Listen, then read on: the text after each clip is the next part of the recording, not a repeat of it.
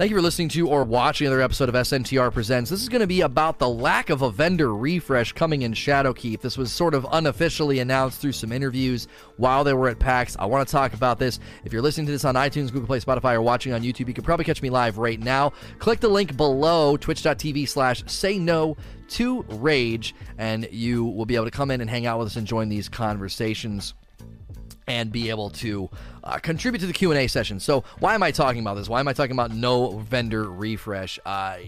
Obviously, I'm not happy about this. If it does turn out to be true, I think it's true. From the sources that I've gleaned this information, I think it's probably true. Now, my perspective on this has shifted quite a bit after I thought about it. I was ticked, I was disappointed, but then I really started to think about it, and I landed on this a little bit differently. So hang with me. I'm not necessarily like being a Bungie apologist and defending Bungie. I'm trying to give you perspective on why they would have waited, and the reskinned raid armor is what brought me this epiphany. So hang with me during this video. I do want to start out by saying it's disappointing. I'm not going to gloss over that. I'm not going to act like it's not disappointing. We're going to start there, so I am going to try to be consistent here and say it is disappointing to hear there's no vendor refreshes, both on the planetary NPCs as well as the NPCs in the tower. Somebody might be like, what's a vendor refresh?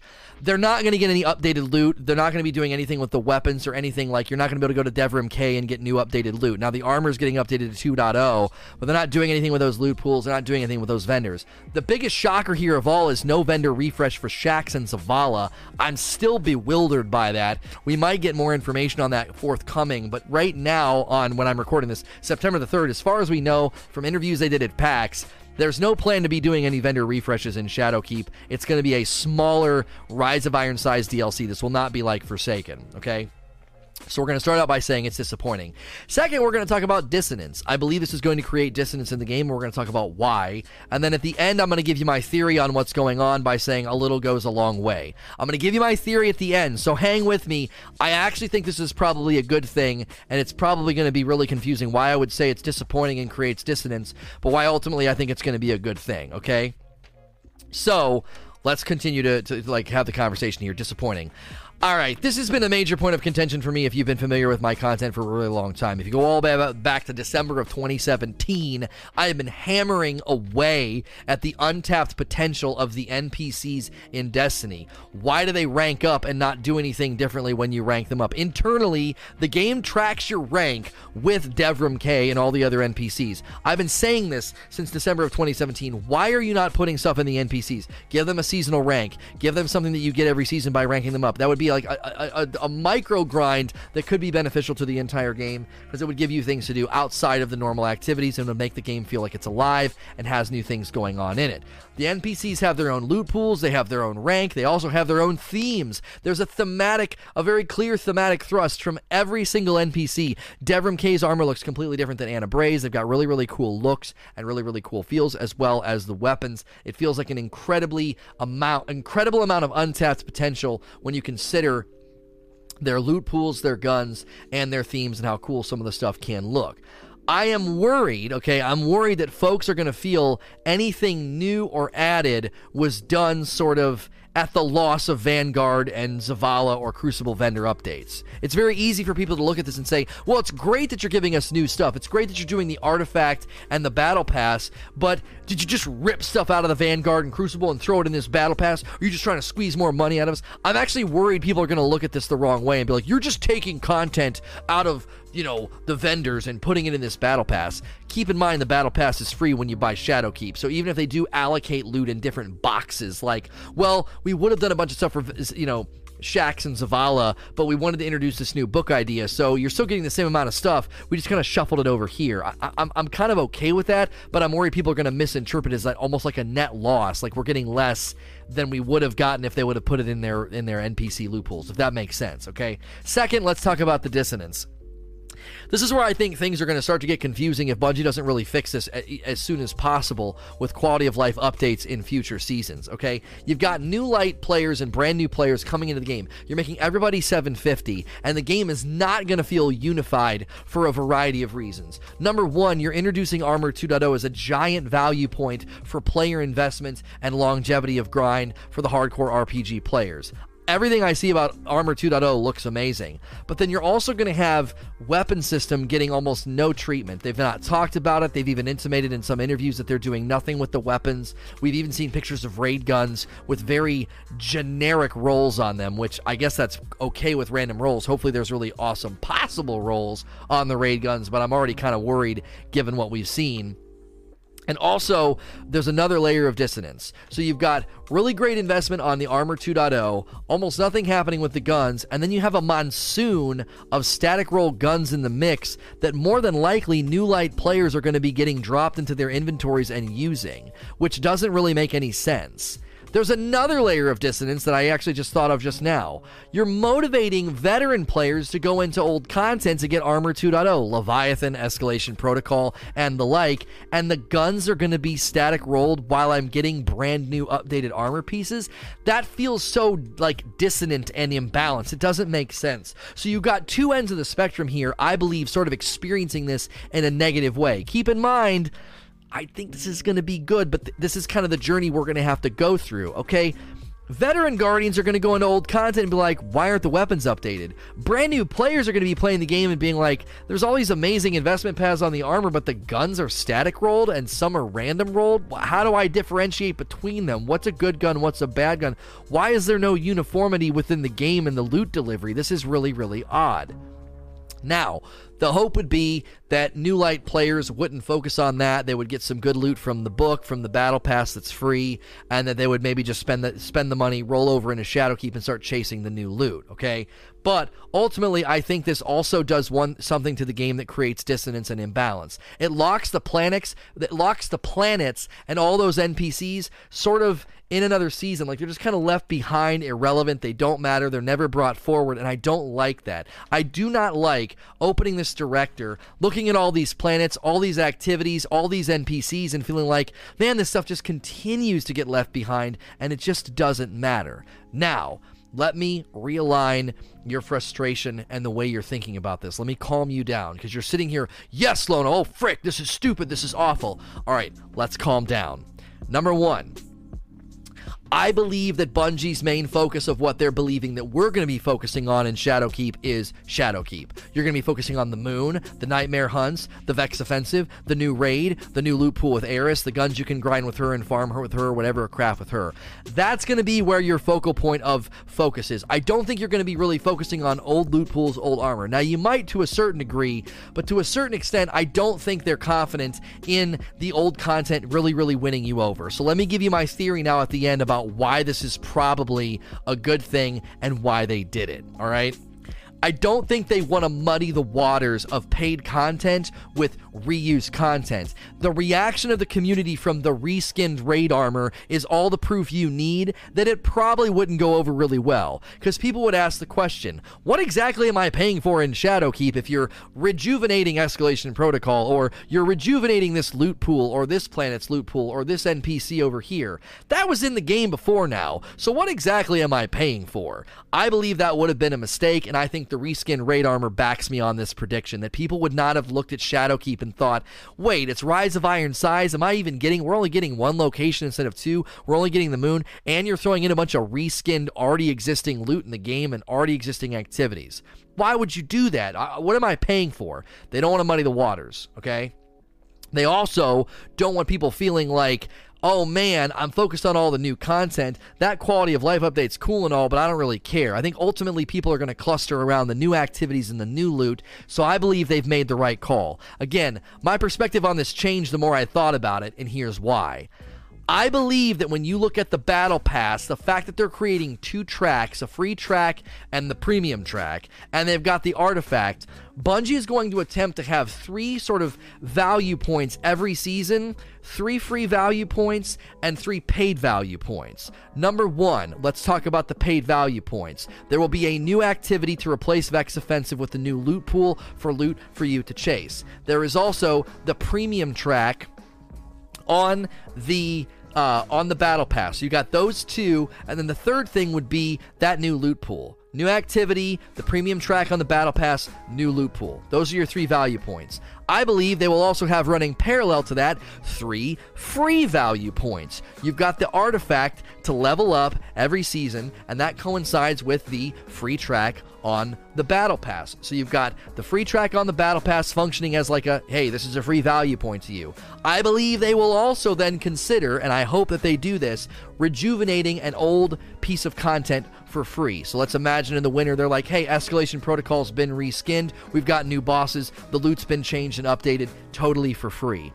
The reason I think they're doing this is I believe that, number one, that'll take less development time. Number two, as long as they're keeping you in the game for free with the artifact, with the free track on the Battle Pass, and something free like Escalation Protocol and Ana Bray's loot getting updated, number one, you can't criticize reskins or reused content if it's free. Number two, it keeps you in the game. It keeps you in the game.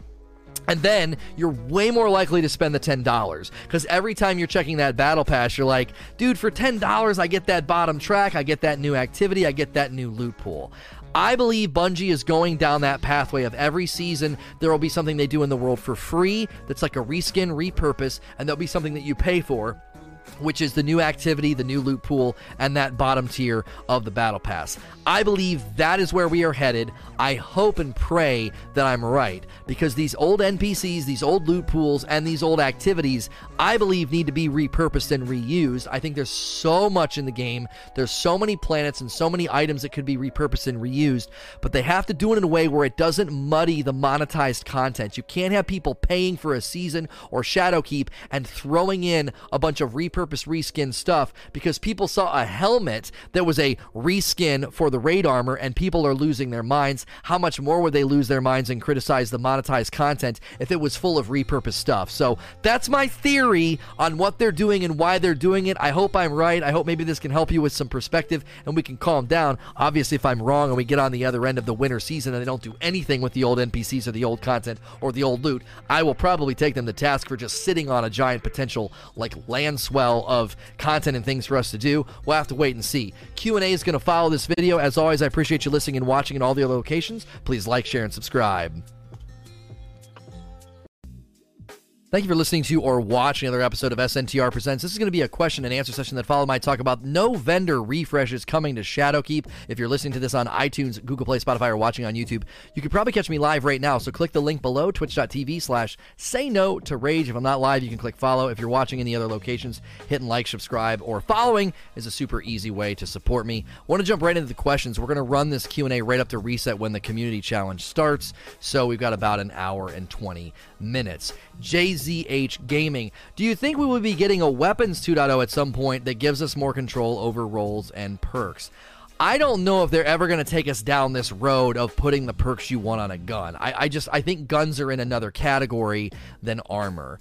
Armor is more about like the random stat rolls influencing and then what you look like, and I think them giving you freedom over like reloader perks or scavenger perks, I don't know if that level of freedom is equal to being able to put outbreak, outlaw and rampage on every gun. Like, I don't know if they're going to go down that road. I think there's a different, sort of thematic idea behind letting you do it on armor because of the influence those mods have over. There's a big difference between a scavenger perk or an ammo finder perk and rampage. Do you understand? Like, I don't know if you can say they're equal, so I don't know if we could justify and say, give us armor 2.0 and now give us weapons 2.0. I just don't know if we can go down that road and try to put the genie back in the box when I feel like you'd undercut a lot of grind and a lot of rolls. What would I be grinding for then on a weapon? What would be random on the weapon then? Random rolls is a huge, huge value point of grind and loot pursuit. Super phenomenal with 20 months. Welcome back. 4 months for Lucky J86. Thank you. I don't know. I don't think we're going to see this on weapons. Now, I could see them doing maybe more perks or more perk randomization, more depth, maybe an extra slot that could be unlocked that you could put one thing on. Again, more modification.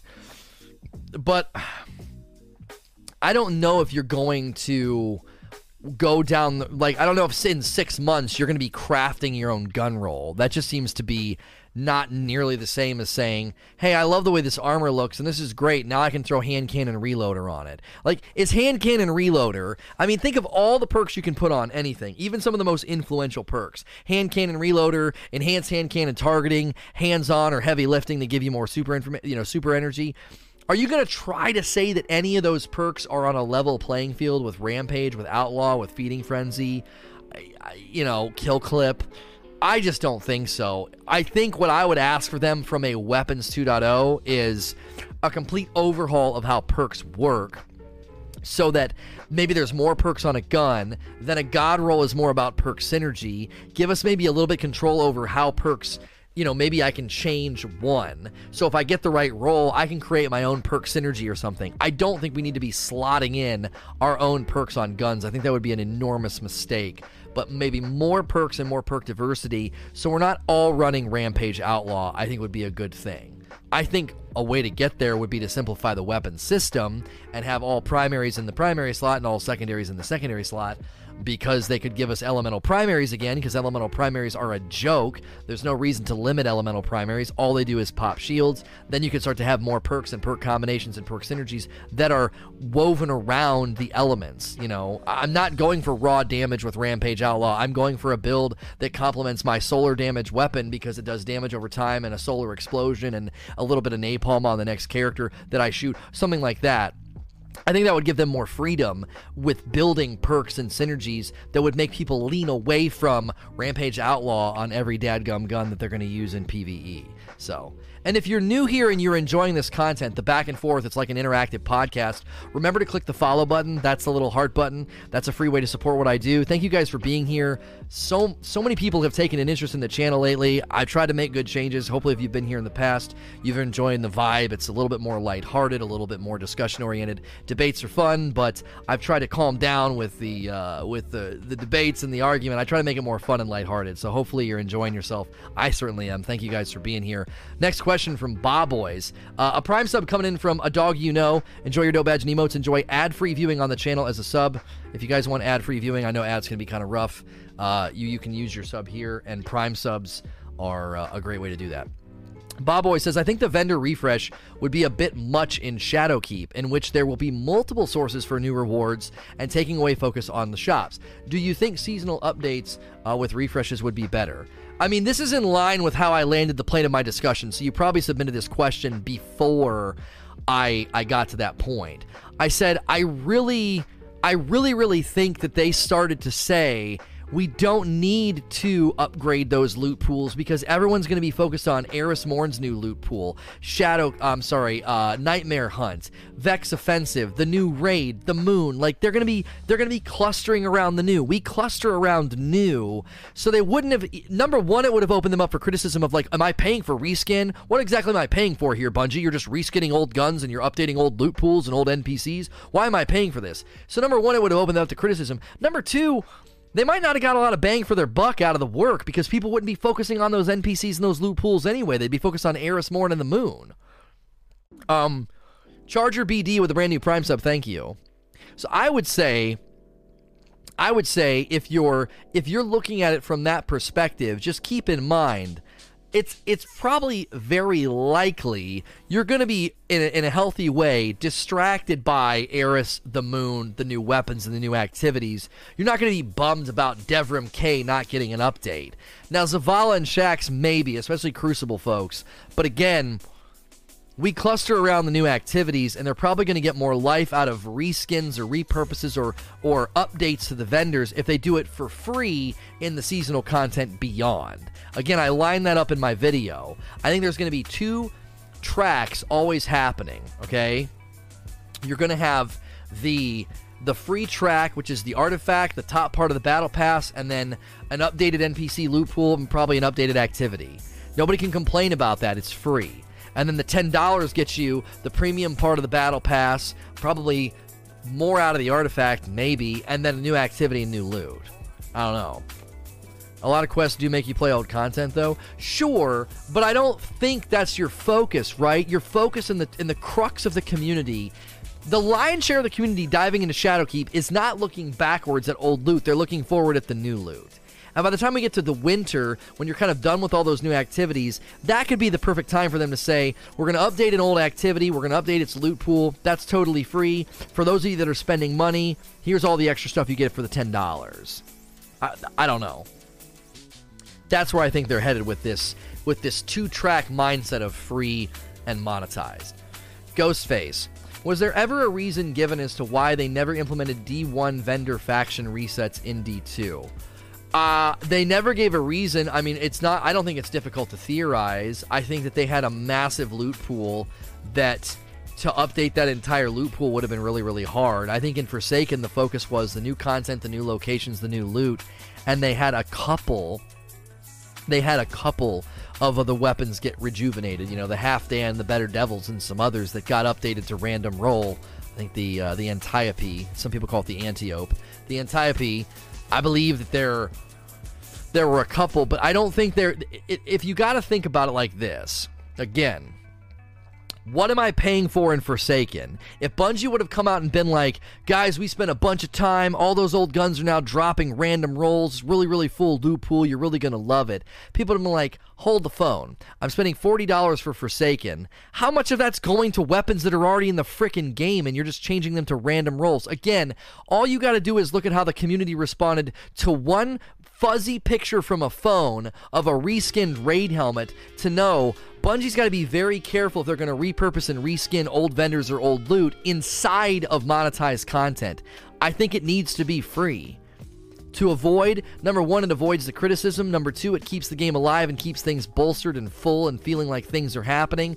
It also helps that, you know, with their limited bandwidth, it's probably easier, you know, to work with existing systems and encounters, activities, and loot than making it fresh from scratch. So I think there's a lot to be gained from reusing and repurposing old loot pools and old activities, but if they throw that into paid content, it immediately makes it confusing for people and even maybe a point of criticism. Loading 9. I forgot to say this in the raid topic, but what do you think about the raid challenges being tied to clan bounties? Don't you think the D1 system was better? I tend to agree with you here. I tend to agree with you here. I also think they could just yank the challenges out and put them on the armor. If I'm right about the armor being like Solstice armor, that's where the challenges could reside. So, truth is harsh. Bungie effed up big time this DLC. It's not out yet, so I guess take that harsh truth. It's not even out yet, so you don't know that. I mean, you're happy to think that. Don't play it, I guess, but it's not even out yet. We don't know how good or bad the DLC is, because there's no vendor refresh. I mean, how much did the vendor refresh in Forsaken really do for you? What did Zavala's new loot do for you? What did Shax's new loot do for you in Forsaken? Didn't do anything for me. I was playing the campaign, Tangled Shore, Dreaming City, the new stuff, the new loot, the new things to chase. I wasn't going and paying jack squat of attention to Zavala and Shax. I don't want to make a mountain out of a molehill here. I'm disappointed. I'm disappointed in the lack of vendor refresh, but I just don't know if that's what you want in a DLC, is a bunch of vendor refreshes, which ultimately probably would have been stuff that was already in the game. Here's the thing that kills me about the naysayers and the complainers, okay? I think there are probably legitimate criticisms of any content that Bungie's ever put out. If you don't think I think there's legitimate criticisms, then you probably never watched my content, because it's usually laced with more criticism and suggestions than it is of praise. If you added up how many times I've criticized Bungie and suggested changes, if you added all that up, and then you added up how many times I praised Bungie, it's like a skyscraper versus a shack, like a little house. Like, I have not, almost none of my content is lauding praise. It's almost all critical and trying to find ways to make the game better. It's not like negative and complaining, no matter what the other content creators like to passively say about me. That my content's usually critical with suggestions on how to improve the game. So in this regard, I'm telling you, people that are complaining and whining would have immediately jumped to, why am I paying for Shadowkeep if you're just updating a bunch of the old NPCs and the old loot pools? What am I even paying for? People, and I know I'm right on this, and here's why. I can prove it. People did this in Forsaken when exotics returned. I can't believe we're paying for exotics they took away from us in D1. People literally said that and typed that up and thought it was a legitimate complaint that, like, they brought back exotics. Well, what are we paying for, Bungie? Imagine them updating a loot pool or an NPC that's already in the game. That's exactly what people would say. They said it about exotics coming back from D1. One exotic. Well, what am I paying for? Where they took those away in D1. Come on. That's not legitimate. And that's exactly what people would say if they replenished the old NPCs. A DLC is a complete overhaul. We all love the game and we want the game to do well, but not doing anything for the game but focusing everything they have on Eververse and Battle Pass is just a kick in the nuts. Your summary is completely absurd. They're focusing, let's break this down. Let's break this down because you're actually taking the time to interact. They're focusing, quote, everything they have on Eververse, false, and the Battle Pass, false. You think the Raid Team, Strike Team, Weapon Design Team, Armor Team, Sandbox Team, Crucible Team, you think all those teams are focusing all their energy on the Eververse and the Battle Pass? That's completely untenable. There's literally no way for you to, number one, how could you prove that? Number two, there's literally no way that's what they're doing. The amount of Eververse content added, come on. A brand new moon, Nightmare Hunt, Vex Offensive, 2 new strikes. What are you even talking about? A brand new raid, but they're focusing everything on the Eververse and the Battle Pass. What a kick in the nuts. Come on. If you're going to make a point, make a point. Don't just throw out some hyperbolic charged statement that'll probably get likes and clicks on Twitter that's completely inaccurate. It's provably inaccurate. That's not what they're doing. Like, the Battle Pass gets thrown in as something extra, and your conclusion is that that's what they're focusing everything on? Come on. Come on. Get real. Excedrin with the next question. I need some right now. That guy gave me a headache. Sorry for the off-topic question from the roundtable. If the armor can be upgraded, do you think we will be on raid completions or challenges or something more specific? What would you like to have as goals as the armor? Here's the thing. If it's challenges, I think that gets complicated. We just had a question about, like, oh, the challenges, should they be in, Hawthorne, or should they be... I was like, oh, they could put them on the armor. The only problem there is if only one guy gets the gauntlets, and he's like, can we please do the challenge? And I'm like, dude, shut up. We don't want to do the challenge. You're the only one with the gauntlets. I think that could be problematic. I would think a really easy way to do this would be to have it be like a currency in the raid like we had in Wrath, and you can continue to get that currency after 3 completions. We've wanted a reason to run raids beyond 3 for a while. This would be a good way to do that. Guys, if we run it 2 more times today, I'll get enough currency to upgrade the armor to the next appearance threshold. Like, I'll just plug in the currency. I don't know. I think that'd be the easiest way to do it. Now, somebody be like, well, can't they just farm the opening encounter then and just get their currency over and over again? Well, if you're smart about it, Bungie could basically say, you get more currency the further you go in the raid. Well, then Lono, wouldn't they just farm the ending encounter? This is a great conversation we're having with myself. I honestly think you're always going to have a problem with currency trickle and people checkpoint farming. I don't think you legislate to that minority. I think most people just run through raids with people, get the completions, get the currency, and unlock the armor. If they want to checkpoint farm, let them checkpoint farm. Like, who gives a frick? The other thing you could say is, the other thing you do with the currency is that you get... It would be like it could be like a repeatable bounty like Ada. It could be like a bounty for the currency that replenishes itself every time you run the raid. So, and it would check the boxes. First encounter, second encounter, third encounter, fourth encounter. Once all those boxes are checked, here's the currency. Here's your currency reward. You completed a full raid. That would mitigate people being able to checkpoint farm. It would give you a reason to run it however many frickin' times you wanted beyond 3, and then you could just keep redoing that bounty, and then that would force people to run the whole raid, and you'd still get the currency to unlock, the ornaments on the armor or something like that. Like, I do sometimes worry that we don't want to legislate and create all these restrictions and development, all this development time to people that are in a gross minority. Like, the amount of people that would do that, I think most people would be like, dude, let's just freaking run it. Now, here's another soft way to motivate people just to run the entire raid instead of just checkpoint farming for the most currency, okay? I would say it'd be very easy to give people non-powerful drops after their first 3 runs as a soft motivation to just, stay in the raid and not back out. So, all the different currencies are taking up too much disk space. I don't know if that's true, and I don't know if anybody has ever said that from Bungie. You could be right. I have a lot of skepticism about that being true, since currencies are literally just zeros and one in the game. There's no physical space. There's no model for it. There's nothing attached to it. It's literally just a little picture with the number. I have severe doubts that the little thumbnail for a currency with a number associated is taking up tons of space and tons of data. I don't think that's how... I have a rudimentary understanding of data, and I don't think that's taking up a lot of data. It's literally a thumbnail with a number assigned to it. That's not a gun, a ship, something, a physical 3D model. It's not a space, a boss fight, or a mechanic.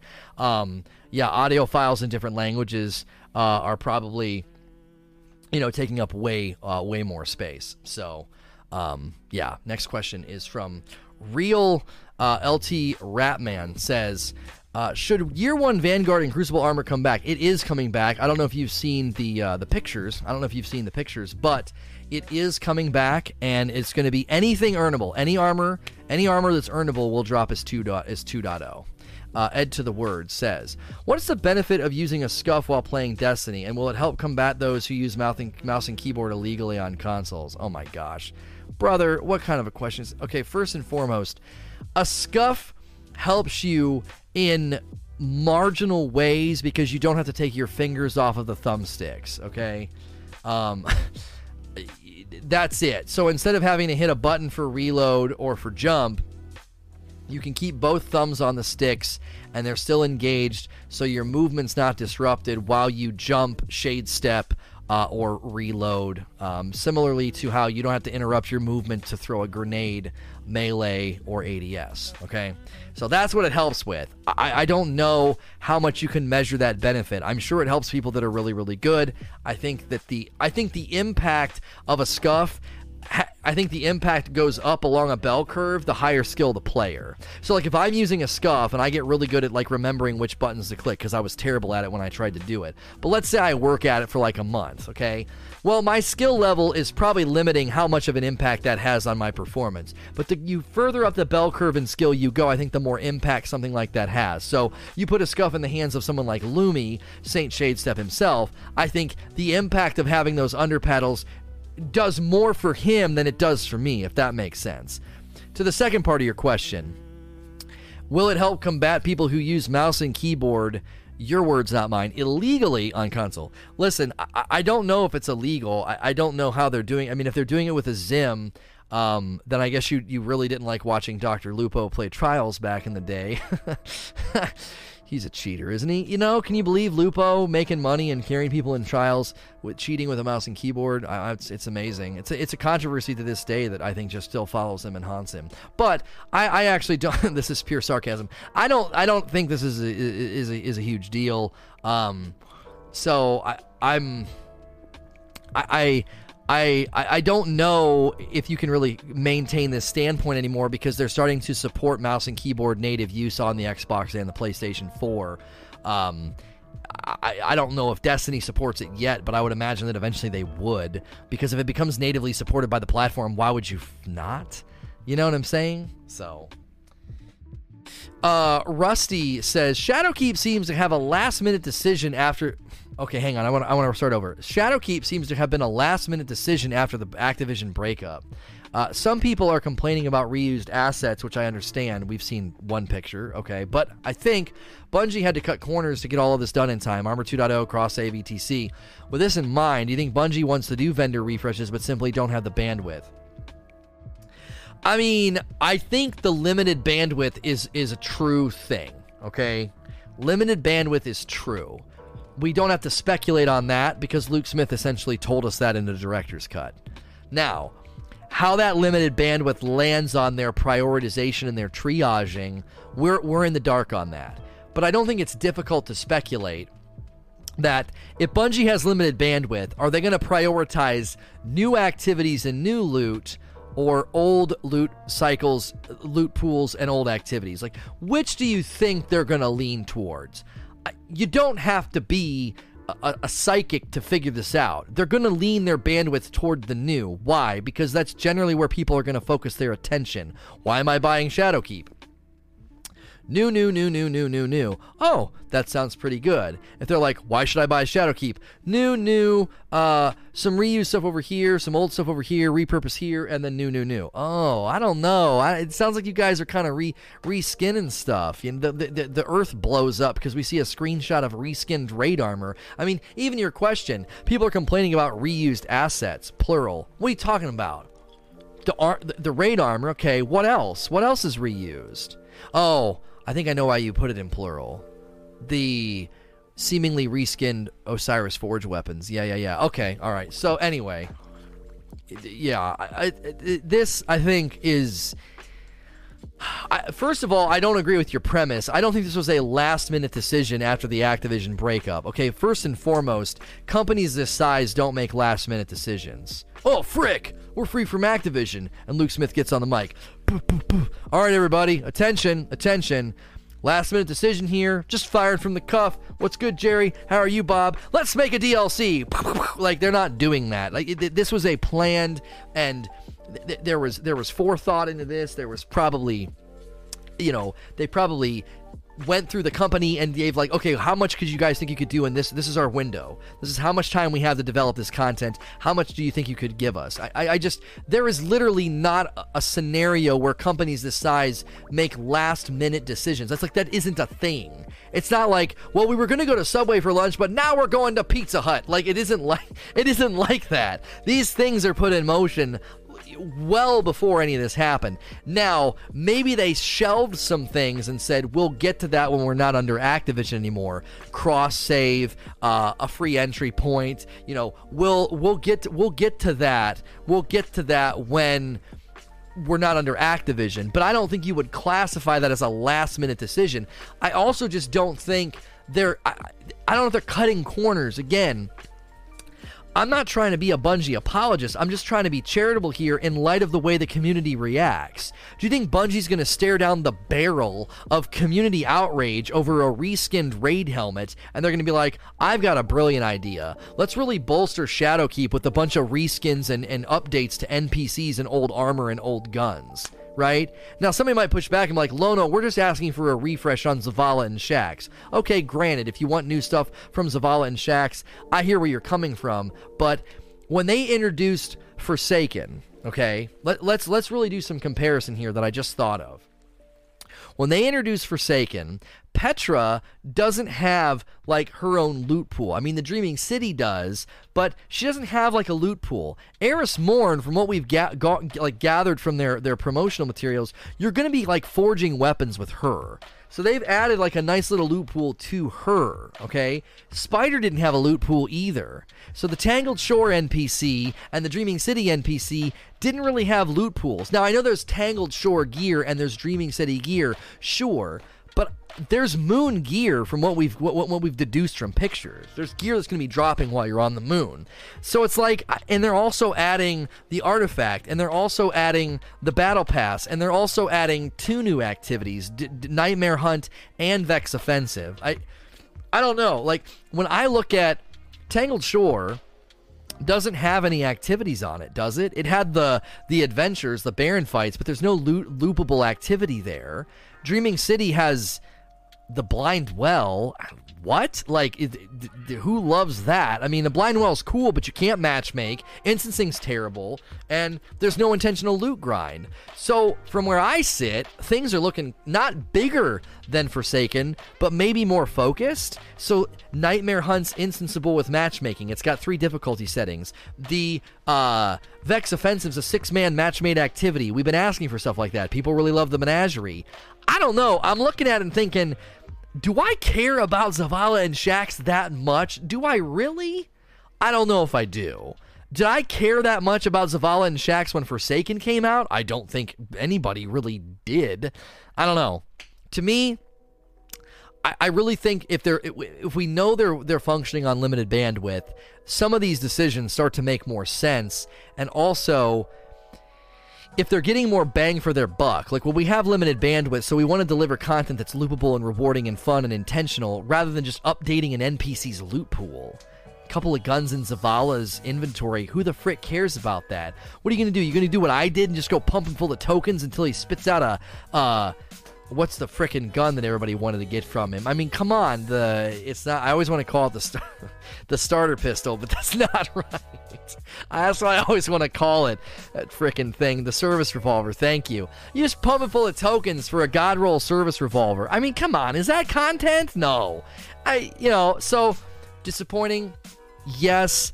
But is it understandable? I think so. I think it's understandable given limited bandwidth and what they're really trying to pull off here. Evil the Waffler says, with this news of reskin raid armor, I'm worried that the cool armor that we saw is from the Eververse, and so I'm worried that the cool looking armor will be from the Eververse and will be paid only. What's your thoughts if this happens? From what we've seen, that really cool Vex armor is in the battle pass, so you don't have to spend money to get it. And we were told by Luke Smith, the armor that drops in the battle pass can drop in the world with better stats. So I'm not worried. Now, if they sell ornamental versions in the Eververse to make it look cooler and cleaner, then I guess get over it. It's vanity. If it's covered in moss and grass when you get it and it drops, and you got to drop some bright dust or some silver on the ornament to make it look crispy and clean, I don't know. I'm not super worried about that. Eververse as a system and as a vanity system has been totally fine since its inception. I'm not worried about them saying, welcome to Shadowkeep, all the pretty stuff's in the Eververse, get out your credit card. I just don't think they're going to do that. They understand the volatile danger that the Eververse poses. They're not. I just don't think they can.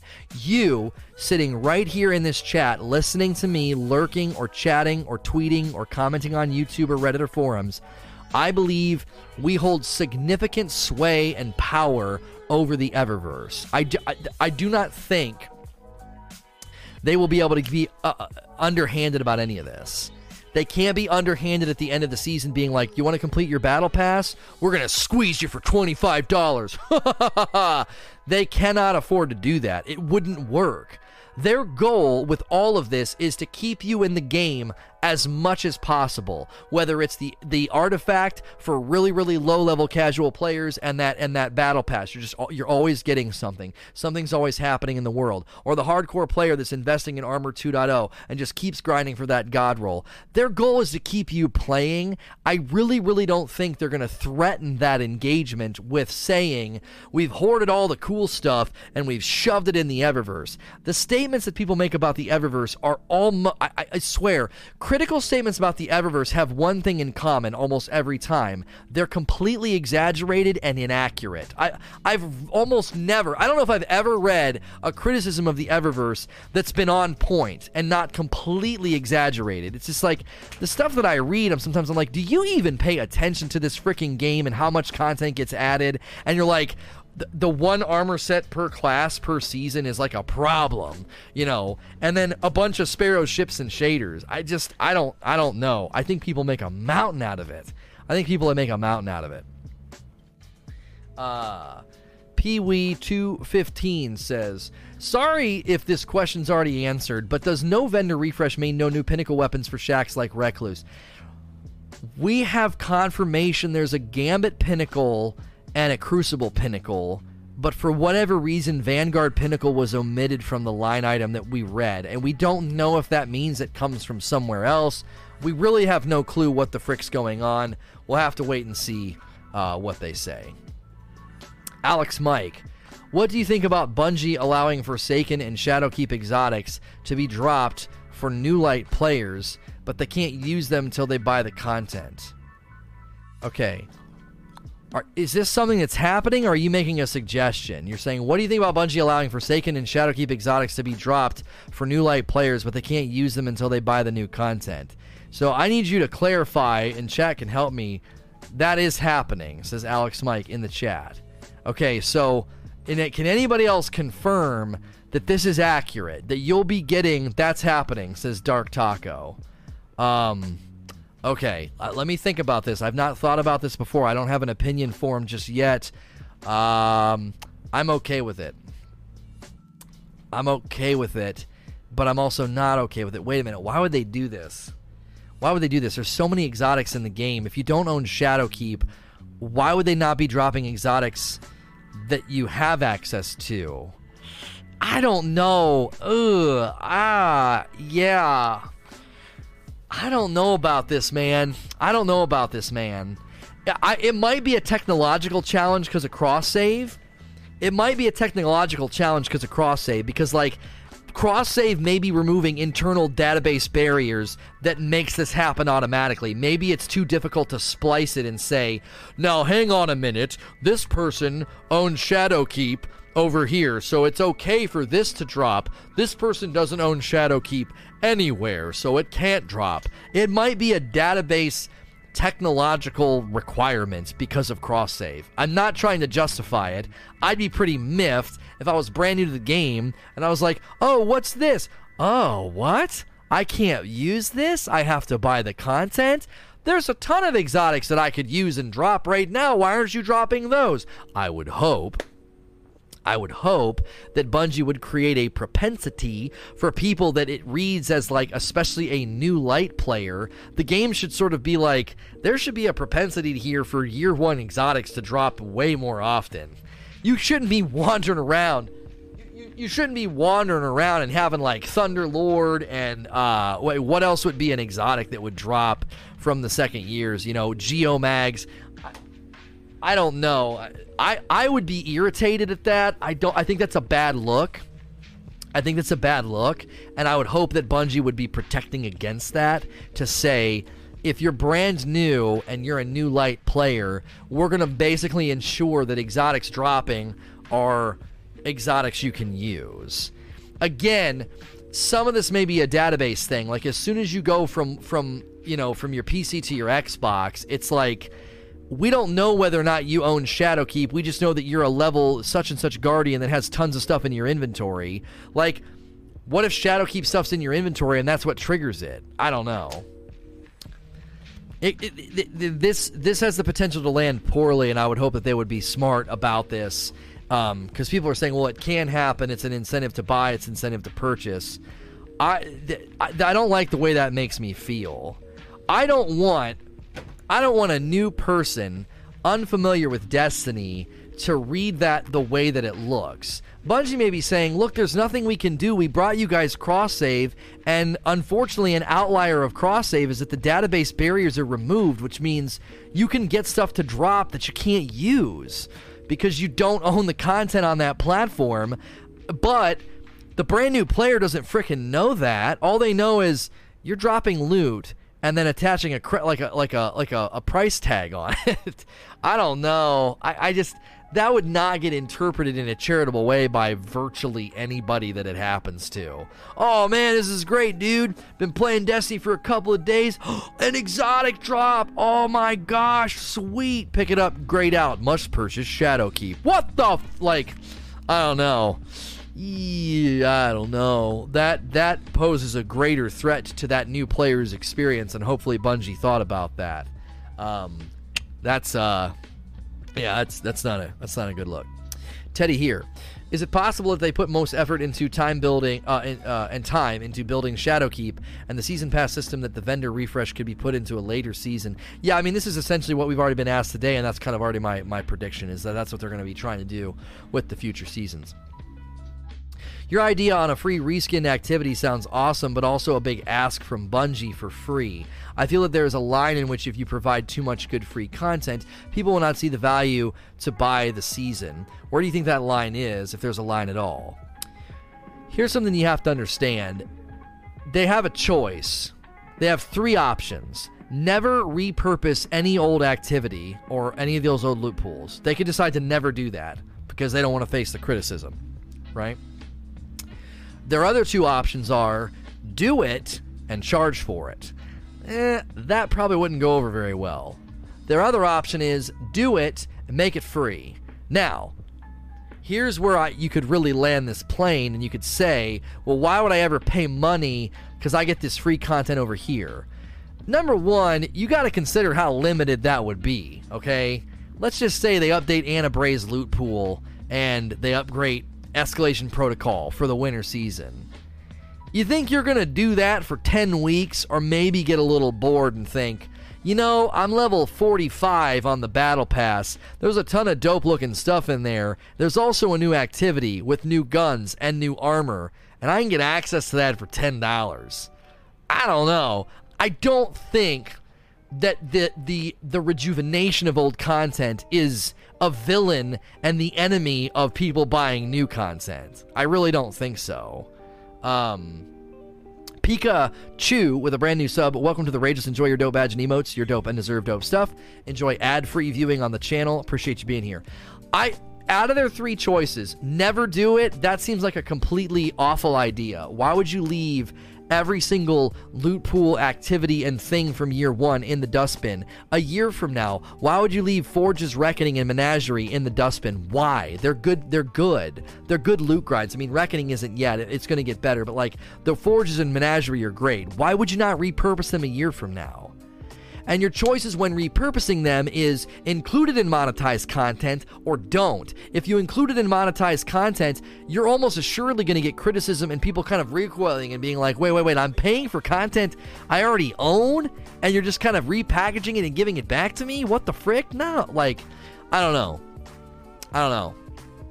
I think having 2 tracks in the game, free and monetized, is where we're headed, and I think that's exactly what they're going to do with the old loot pools, old NPCs, and old activities. It'll be in the free track to make the game. If the game always feels like something is happening and people feel good, they're way more likely to play and they're way more likely to spend money.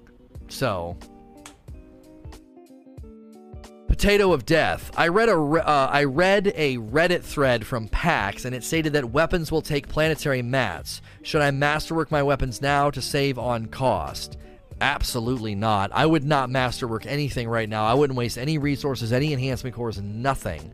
I don't think that would be a good move. Age of Triumph content to repurpose vendors? Well, I mean, do people not remember the golden era of Destiny 1 was repurposed free content? That's a really big ask from Bungie, Lono. They literally repurposed and repackaged the loot pools for all 4 raids in Destiny 1. I don't know, man. I don't know. I think I think there's a lot of room there. I think there's a lot of room. I think they could pull it off. And I think it could again bolster the content to give people that sense that there's always something happening, there's always something going on.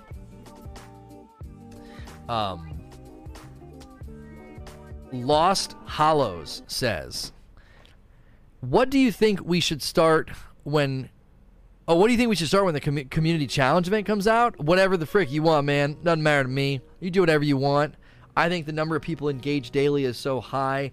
Nightfalls will probably happen automatically. A very small portion of the daily engaged player base needs to run like a Nightfall. And Bungie was smart.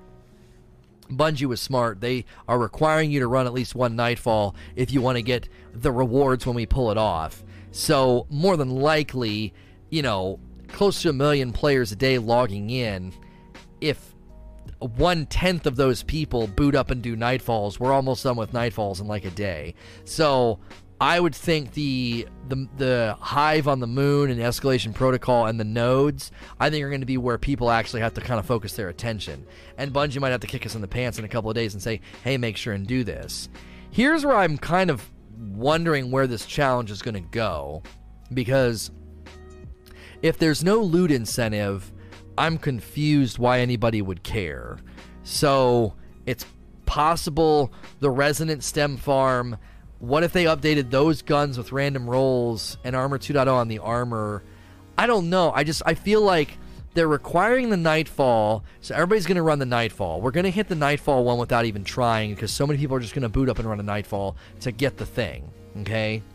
And then beyond that, running EP that many times, farming EP, farming the stems, I just don't know. I'm like, are people going to get burned out after a day or two and be like, what's the point? I don't need anything from this. Also, what's the point? I'm going to grind for this armor to be 2.0 when Shadowkeep comes out. There's a Menagerie incentive. I just don't think that's a strong enough incentive. I forgot about the Menagerie, but like, are you really worried about Menagerie drops right now going up as we kind of sit in a holding pattern for Shadowkeep? I don't know. I don't know if this is going to be a very strong motivator. I still feel like something's beneath the surface. Something else is going to happen today because they're coinciding it with the patch. It's a patch that's messing with Reckoning, but patches like this usually make a change in the game this close to a season ending. I don't know. It just feels weird. The whole thing feels weird to me. There's something off. There's something strange about it. Dan the Noob. Have they clarified what Shadowkeep gets us that New Light and the Season Pass doesn't get us? Shadowkeep gets you all of the activities on the moon. It gets you Nightmare Hunt, Vex Offensive. It gets you... Vex Offensive seasonal. You can't buy Season of the Undying separate as far as I know. I mean, maybe you can. But why would you do that? Why are you going to spend $10 and not... I don't know. I don't know why you wouldn't just buy Shadowkeep, because you just get the Season Pass included. But if you're really on the fence and you just want to buy Season of the Undying for $10, I guess go ahead. But Shadowkeep gets you all of the activities on the moon, so it gets you everybody gets the strikes. I don't know, man. It's confusing. You get Eris Morn's loot pool, you get Nightmare Hunt, you get the raid, and you get the. I don't know. If you really start to splice, like, I'd rather just buy Season of the Undying instead of Shadowkeep, what am I missing out on? It sounds to me like you'd be missing out on 2 loot pools, a very, very short campaign, and I don't know. I don't know, because they're giving you a lot of free stuff for not paying. Like, the strikes, you can patrol the moon, but you can't do the activities, the first mission of Shadowkeep, and then the PvP maps and stuff like that. I don't know. I don't know why you would bust it up and try and do that. I don't know why you would try and save the $25 or whatever you'd be saving by buying the Season of the Undying for $10 and not buying Shadowkeep. I don't know. Shadowkeep Deluxe Edition for $60 covers everything for the next 10 months, so that to me makes the most sense as far as value. If you're a player that loves Destiny. Pod Lingling, do you think the guns from year 1 should have been updated to random rolls to let us farm for better versions than the static rolls? I want them to do this, but I gave a pretty lengthy argument as to why they're not doing this yet. I don't think they wanted to muddy the waters of monetized content with stuff that's already in the game. I also don't think it would have gotten that much attention. People are going to be focused on the new activities and the new loot pools and the new gear and the new guns, and so I would think they'd want to save this to bolster content in winter, spring, and summer, when that content will more than likely be pretty thin in comparison to Shadowkeep or Season of Opulence. So OG Xanos says, should they bring back the year 1 parade armor from Ikora 2.0 starting armor sets undamaged? I don't really care. I mean, I guess if they want to give her something that you could farm for. Cockatoo's Bladette or whatever, I'm not sure how to say this. Long one, sorry. Let's say they bring back random rolls on year 1 armor and weapons. Year 1 armor is getting the 2.0, so let's rephrase this here. Random rolls to weapons, year 1 weapons. Wouldn't it be cool if they had 1 to 2 weapons and armor on sale on a weekly rotation, and that those are the only ones you could get in packages that week as well? So you could actually go farm them if you don't like the roll they are selling. This applies to every vendor in the game. I don't like them selling gun rolls at all. I don't like gun rolls getting updated and getting, like, rotated. I think that's terrible. The armor, all earned armor after Shadowkeep launches is 2.0. So part of your question is completely irrelevant. Like, there isn't going to be you can go run EP or Leviathan and get armor, and that armor will drop 2.0 and the stats will be random. So, what if they could get 1 to 2 weapons? This is what I thought they could do. Just have rotating weapon bounties the way that Ada has, or had. Hers don't rotate anymore. But, like, you go to Devrim K, and this week he's got Hawthorne Shoddy in the Lincoln Green. And then the next week he has the Call to Serve in the Old Fashioned. And those are bounties that you can just keep grinding and repeating over and over and over and over again. That to me is a great way to get life out of those NPCs. While you're doing that, you could be raising your rank with Devrim. Devrim would have a seasonal rank and a seasonal rank reward that maybe it's like an ornament for the weapons that he sells. Maybe it's like a ghost, a ship, and a sparrow that are in line with the EDZ theme, right? If you're going to do that, I think that gets a whole lot more legs outside of paid content because it can't be criticized. It's very clear that they're doing it as something free to keep the game world alive, and if it keeps the game world alive and keeps people playing, they're more likely to probably just spend the $10 to get the premium track on the season pass book, as well as the new activity, as well as the new loot pools. Cyber Mantis. Sorry, long question incoming. Do you really think that reworking the old weapons is a good distribution of resources? I totally agree that it would be awesome to get random rolls on Old Fashioned while doing a flashpoint, but don't you think that rebalancing the guns and allocating a set of random perks is a different effort in the inflexible Tiger engine? I'd rather focus on the new content too if I were Bungie. Well, I think what you're saying is true to a point. Yes, they want to make sure and focus their attention on the new when they're selling like a $40 DLC. But when they're trying to keep you in the game and trying to woo you over to spend the $10, I think there's a healthy mix of free and not free. And you're allocating resources. They should be doing this instead.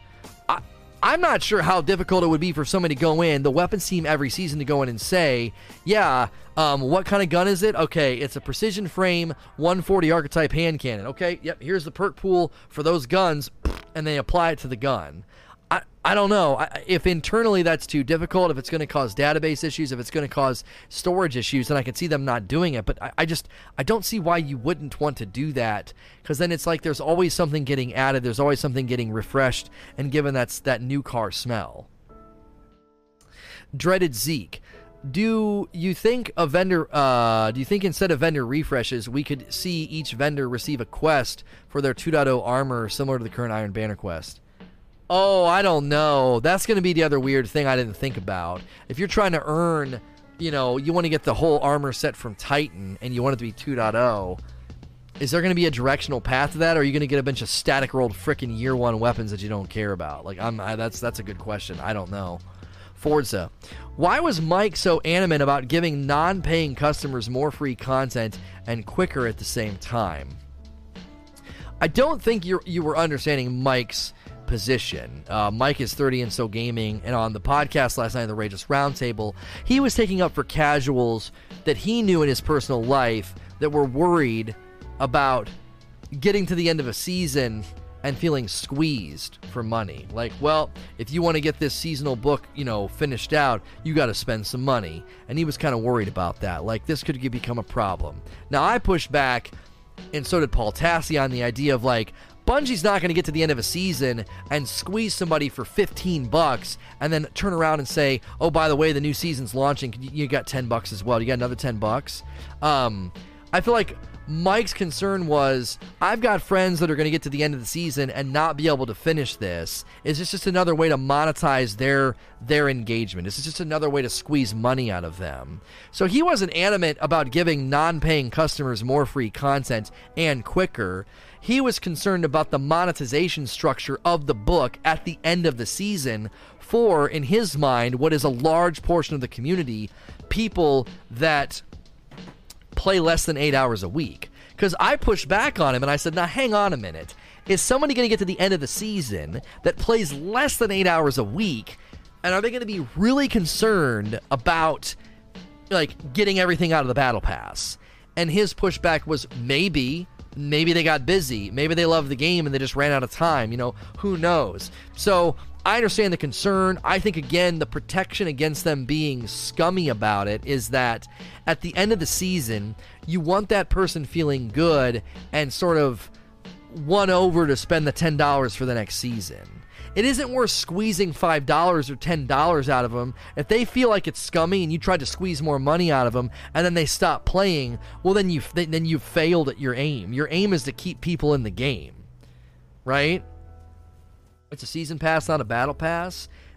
Splitting hairs. Well, the reason I don't like calling it a season pass is because in the gaming industry, season pass often refers to you spending a fee and then getting all of that DLC. The expansion pass for Curse of Osiris and Warmind was commonly referred to as a season pass. So it's a confusing term to use. Battle Pass, I know, is also confusing because people are like, well, the Battle Pass in Fortnite you get and then you got to spend money to activate it, the bottom part of it.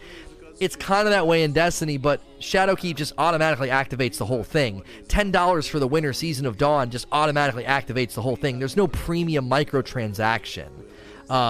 So, call it a Season Pass then? I'll call it whatever the frick I want. I think Battle Pass is more clear. I think Season Pass is more confusing. So, I mean, I guess you can go gut check somebody else in the vocab they use. I think it makes more sense to call it a Battle Pass or a seasonal book. I've said that as well. It's like a seasonal book that you're completing.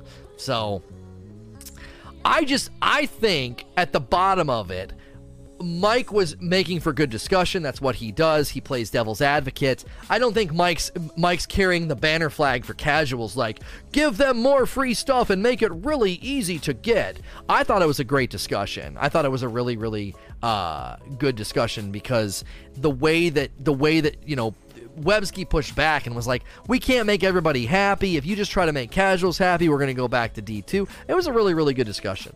I said seasonal. Yeah, but even seasonal pass, like, even that can be misleading. Like, I just think it's very easy for somebody to misunderstand a seasonal pass. What does that get me?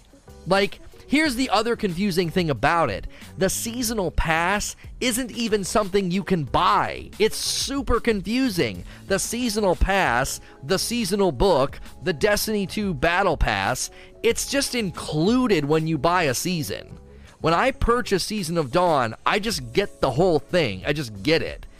So it's weird. You call it a season pass, a seasonal pass.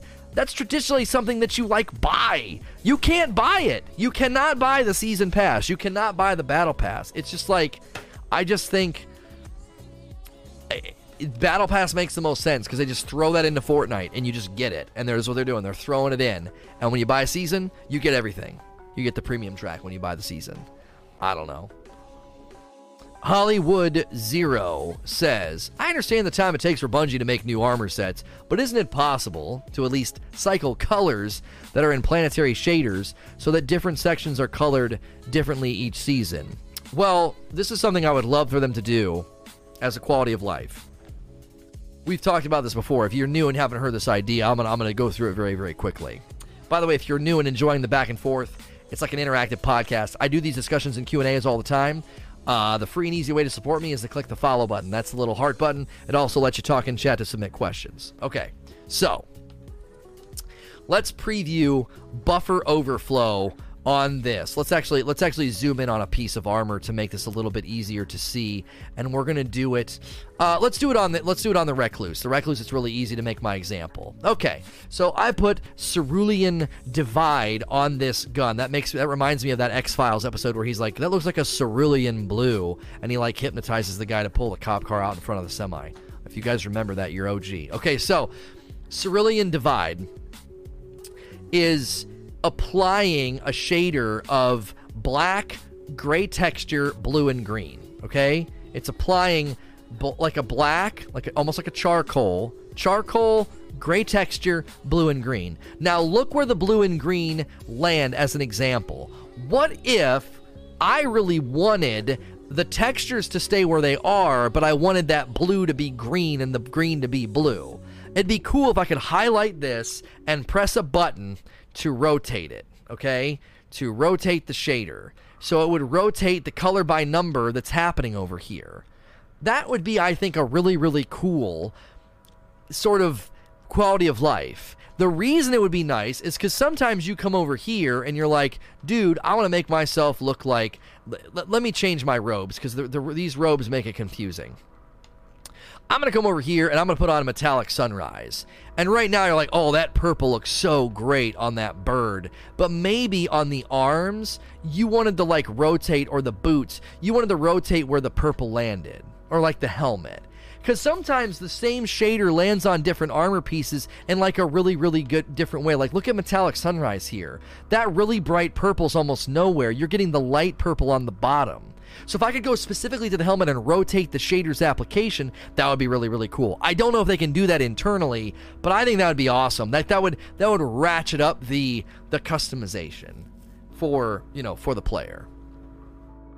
Dringle the Ape.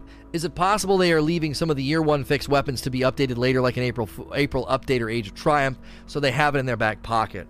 I said for a very long time they were going to put it in their back pocket. In a lot of my old videos in Q&A sessions, I have said something to this effect. I think they're holding on to the year one weapons and the old NPCs and the old activities to bolster the next annual pass. I said that numerous times, right? So I should remember my own words. Like, whenever Shadowkeep landed, I probably should have anticipated them not doing anything with year one stuff, according to my own predictions. Like, to me, it's like, why would you be sitting on all that stuff? They go independent. Luke Smith indicates that the annual pass rhythm was really hard to maintain. It was really hard on the company. Well, if they're going to try and bolster that next annual pass, they're going to try and bolster the winter, spring, and the summer. A really easy way to do that is to throw in stuff that's already in the game and give it a facelift. Give it a new coat of paint. Young Algae. What do you think about adding matchmaking for harder events like the Nightfall? It was frustrating when I started playing a few months ago. They're adding matchmaking to Nightfall. We're fairly confident. We're very confident they're adding matchmaking to Nightfall. We saw Nightmare Hunt on the moon with 3 difficulty settings: Adept, Hero, and Legend, 860, 920, and 950. For the lower 2, Adept and Hero, 860 and 920 power levels, matchmaking was enabled. Legend, matchmaking was disabled at 950. If those difficulty spectrums are coming to Nightfall, I think it's safe to assume that both the Adept and the Hero difficulties would include matchmaking, and that obviously means they're probably getting rid of the challenge card, because I think it was Deej that was quoted at PAX or Gamescom saying they're coming up with new ways to challenge us in the Nightfall. Forza. Regardless of Shadowkeep isn't a big expansion like Forsaken, shouldn't every year at least have one vendor reset? Again, we're trending into waters that I think we might not want to go, and here's what I mean. I don't know if we want to go down the road of saying every year Bungie should at least do this. Every year they should at least do blah, blah, blah. We should get a raid every delivery, every content delivery. There's like a real big danger there, because you're basically doing this like ultimatum thing, and it's likely that we're eventually going to start listing things that either can't happen or don't happen according to kind of the way we envisioned it. My thought process on the matter is this.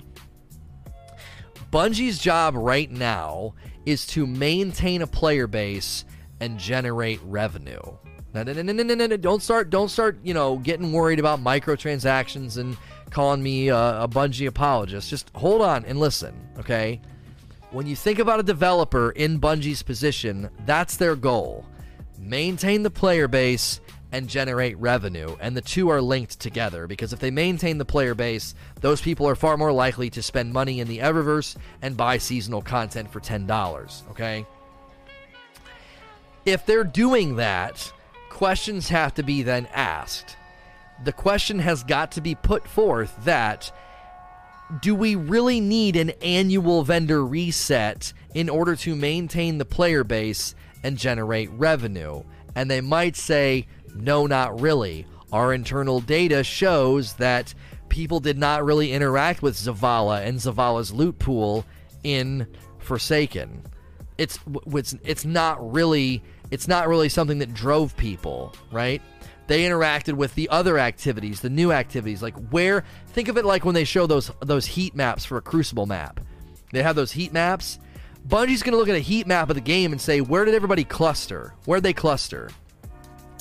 And they probably said, they're not really clustering around those loot pools. Now, sure, they're going to cluster around when they have tokens, maybe, or they're going to cluster around when they're doing like a pinnacle content, pinnacle quest, right? So, you know, they haven't interacted with his loot pool because you can't interact with it. Well, that's what I mean. Like, going up to Zavala and filling him with tokens like some slot machine until he spits out a service revolver that you like. It, again, go back to the two questions I said. They got to maintain the player base and generate revenue. Is giving Zavala a couple new weapons and a new armor set, is that driving revenue and engagement? I think ultimately the answer to that question is probably no, it's not. What drives engagement and purchases? New stuff, new content, new loops, new pursuits. That's generally what drives engagement. Look at Menagerie, look at the Forges, look at the way that people grind Crucible, look at the way that people grind public events and flashpoints. I just don't think people are going up to Zavala or Shaxx. Listen, you got to remember something. Thank you, Starscream, for 7 months. Welcome back. You got to remember something. We're not in D1 anymore. We're not in Kansas anymore. We don't interact with NPCs the way we did in D1. There is no going up to Zavala and checking the rolls on his guns that week. Like, that's not a thing, right? I'm not saying that they shouldn't give new loot pursuits to Zavala. I still think they should take the Ada-style bounties, rotate one weapon a week or one or two weapons a week, one armor piece, one weapon a week with Ada-style bounties in Zavala and in Shaxx and in the Drifter. I still think they should do that and update that every season. I'm not disagreeing with myself here, but I'm telling you, with limited bandwidth and limited resources, when they answered the question, let's prioritize what generates engagement, what generates revenue, what keeps people playing, Zavala and Shaxx and vendor refreshes are not at the top of the list. They're somewhere on the list, but they're not at the top of the list. Therefore, it fell off the bottom. It was close to the bottom, and they were like, okay, there's 10 things on this list. We have enough bandwidth to do 7, and the bottom 3 things fell down. We'll get to that later. Put that over there for winter season. Put that over there for spring season. That's what I think ultimately happened here, is they have got to just make those hard choices to say, what gets the most engagement, what drives the most players, daily to log back in, what's likely to motivate purchase. And I just think those are important, but I think they're down far on the importance list, and they just fell right down and just didn't get done. Aaron3401, I try not to get too far into the vids because I want to be more surprised, but what if they are just showing off the Transmog armor with an Eververse ornament on it, and we don't really know what the raid armor will look like? Great attitude, but Dylan confirmed it is in fact raid gear, and when they get back from PAX, they've got more information for us. I think that more information is going to be good news, not bad. I thought it was free. The Forges brought forward some reworked old weapons. Why wouldn't they follow the same formula? Okay.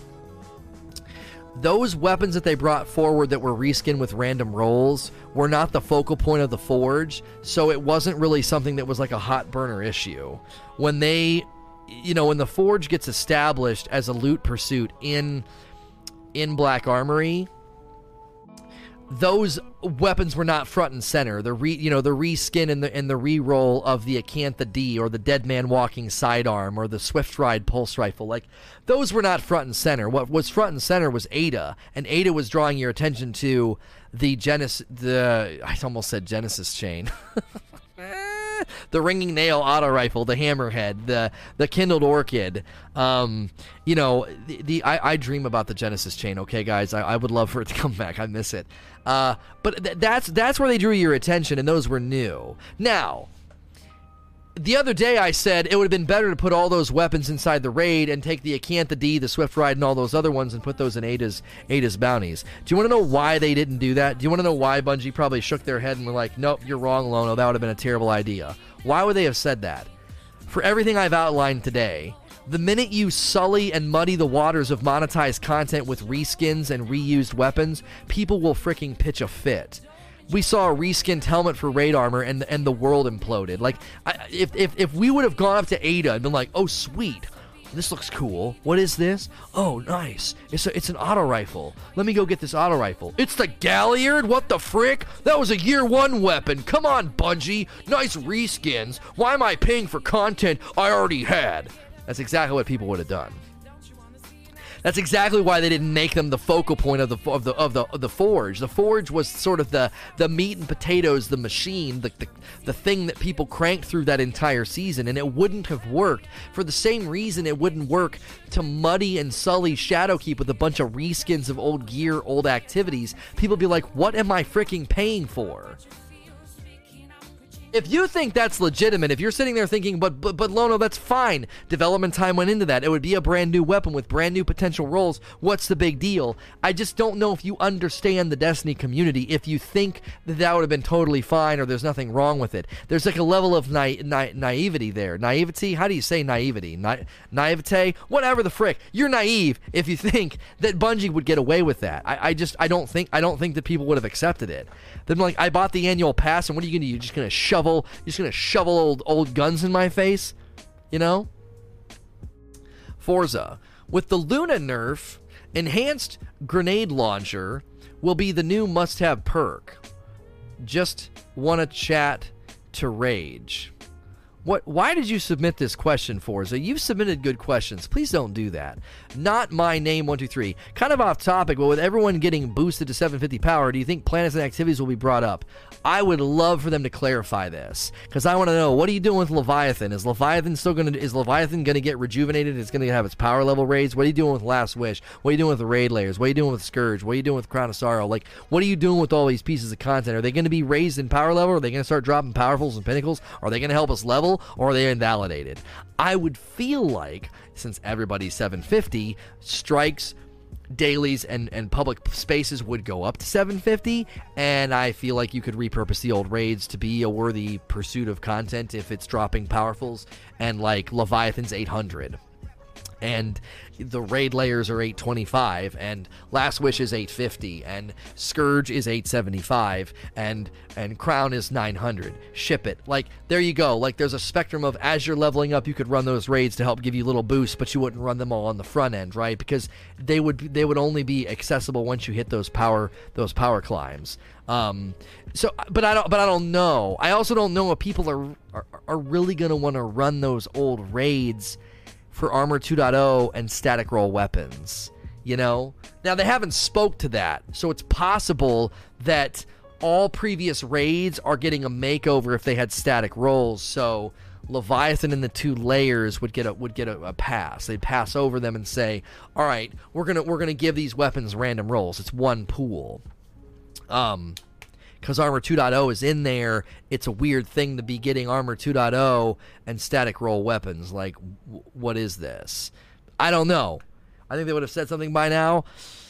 There's still a part of me that thinks they're holding on to a weapon announcement to do closer to Borderlands.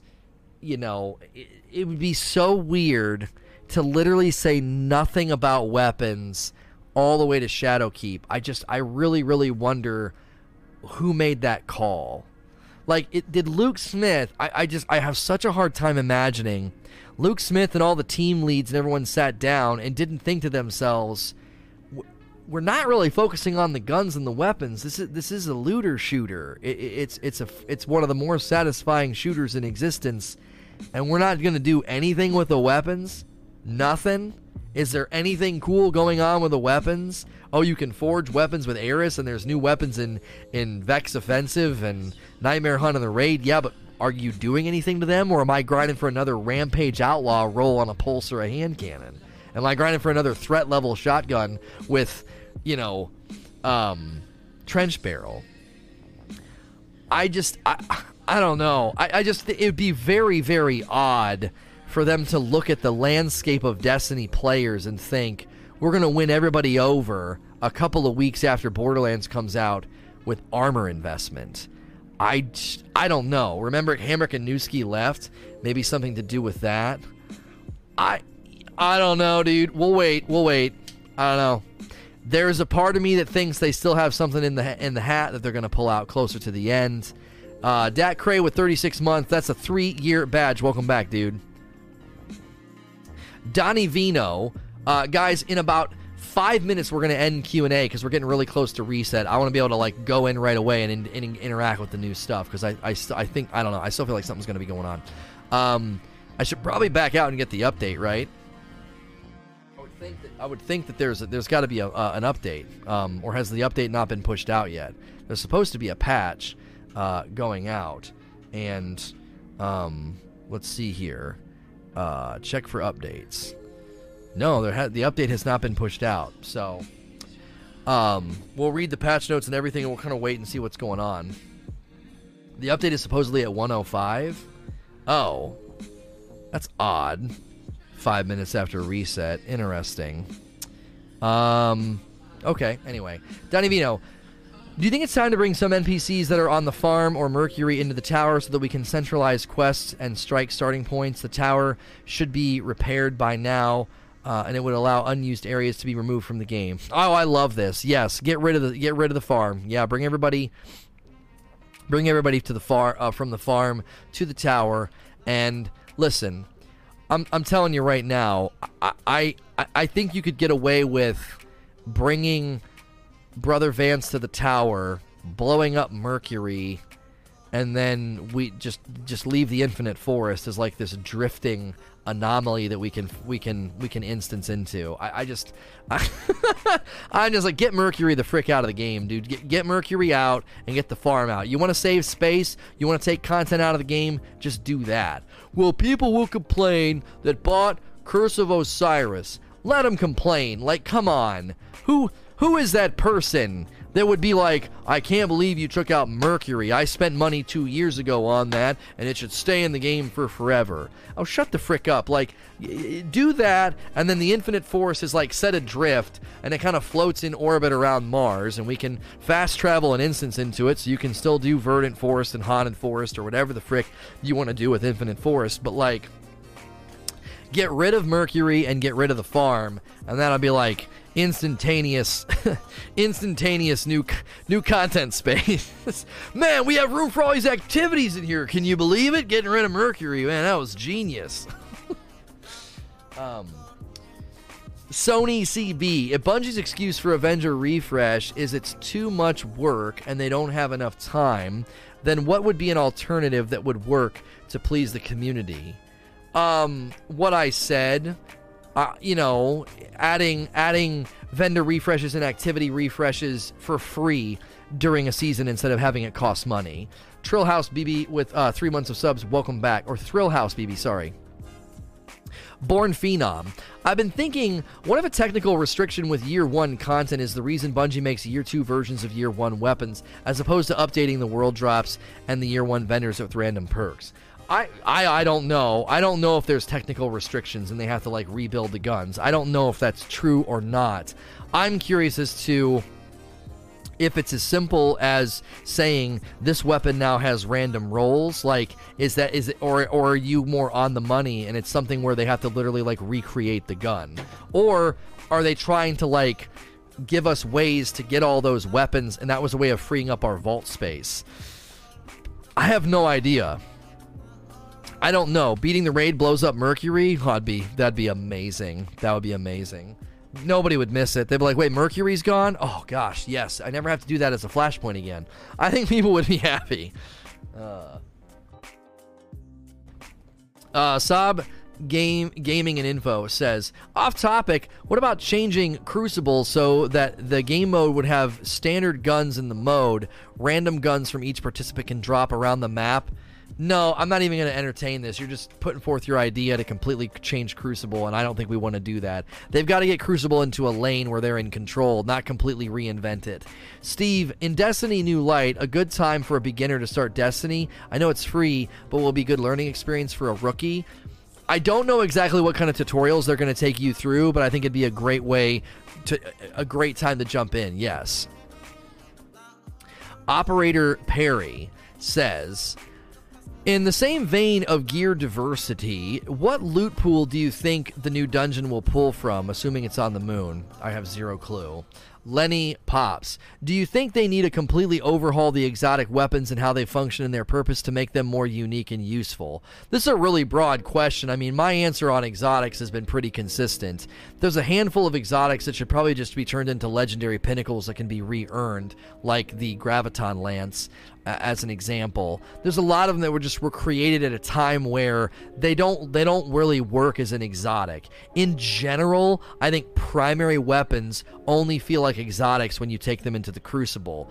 Last Word, Ace of Spades, Outbreak Perfected. Outbreak Perfected feels like an exotic in a couple instances where like everybody's using one of the nanites or stacking, and Bad Juju. Outside of that, so many of the exotic primaries are just like, why would you use that? Why? There's so many strong exotics in the game, even the Cold Heart, and then you go on down into the exotics that are heavy, and it's just, I don't know. I think a lot needs done to exotics. I just don't know. Because, for example, how do you feel about the Sunshot's mag increase? Is that really why you're not using Sunshot? It has a really fast reload. So, are you really avoiding Sunshot when you load up PvE content because of the mag size? With a hand cannon reloader and that thing's reload speed, that's not a pain point. Oh man, 12 shots, I'm really going to pull out my Sunshot now. The frick are you even talking about? I mean, if Solar burns on, I'm going to run, I'm probably going to run Prometheus Lens. I might run 1K. I might run Sleeper if they bring it back to its former glory. I don't know. If you like Sunshot, good for you. Awesome. If people are presently not using Sunshot is the real question. If you're not presently using Sunshot because you never really felt like it was strong enough to warrant being an exotic, is more ammo in the mag really going to win you over? That's 4 dudes I can kill before reloading. Yeah, but again, in PvE content, who's playing that way? The milliseconds of the reload that you're avoiding, the reload on the Sunshot's already really good. You're just, I don't know. Patch notes are up? Okay. Well, we're going to cut it there and get ready because reset's in 5 minutes. And we're going to get ready for this new challenge and this new thing. So if your question didn't get answered, I'm sorry. We're going to keep discussing. I could even continue to scroll through it. But I'm going to chop the Q&A here. If you're listening on iTunes, Google Play, Spotify, or watching on YouTube, please like, share, and subscribe.